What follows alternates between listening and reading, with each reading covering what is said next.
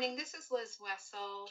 And as we gather today in friendship and community, we're going to take a moment out of our busy lives to share in this short time of prayer and reflection. So please resist the temptation to multitask and bring your full presence. Let us take a moment to center ourselves and just settle into our seats in a comfortable position. Let's take 3 deep cleansing breaths. 1 to let go of stress. Another to let go of worry. And the 3rd to breathe in peace. You may wish to place your hand over your heart as you offer yourself the gift of loving kindness. And whatever you may be feeling in this moment, be it anxiety, frustration, stress, just let it be.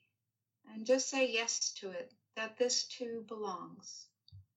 To the God of our understanding, the Spirit with whom we gather this morning, we ask that our minds be open, our hearts welcoming, and our arms embracing. We come to you in these quiet moments, seeking that which is beyond ourselves. We make a sacred space and a time when we can express our hopes and our dreams. In our current world around us, there are so many who suffer and face grave challenges, and we stand in solidarity with them, in compassion, and by practicing loving kindness for ourselves and for all those around us. We lift up those whose lives have been touched by sadness, by illness, by worry, by loneliness. May all find comfort, hope, and healing strength in this our community. We celebrate those whose lives are whole and well. May they share their strength with those in need and find warmth and love in the sharing of their spirit.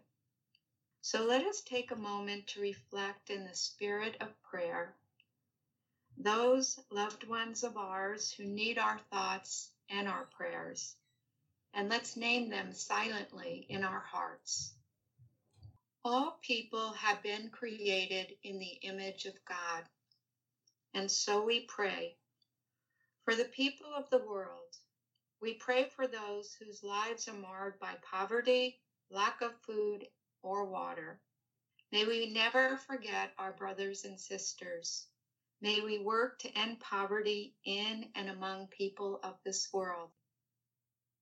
For our world, we pray that we would wisely use the precious resources we have been given, that we will be diligent stewards of this earth and of all of creation.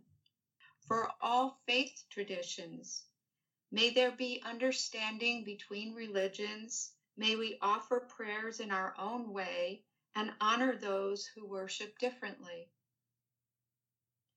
For ourselves, we pray that our faith will bring us strength, that our faith will give us a love for all people. We pray that our faith will be real to us and that it will help us when we're faced with difficult times and tough decisions. So let us pray in the following in the name of all that is good.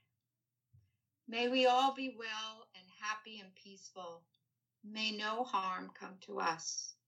May our parents, our teachers, our mentors, our friends, and may all living beings across the world be well and happy and peaceful, and may no harm come to them. May we find courage and inspiration in these humble words to move forward and to do our best to live a more loving and creative life.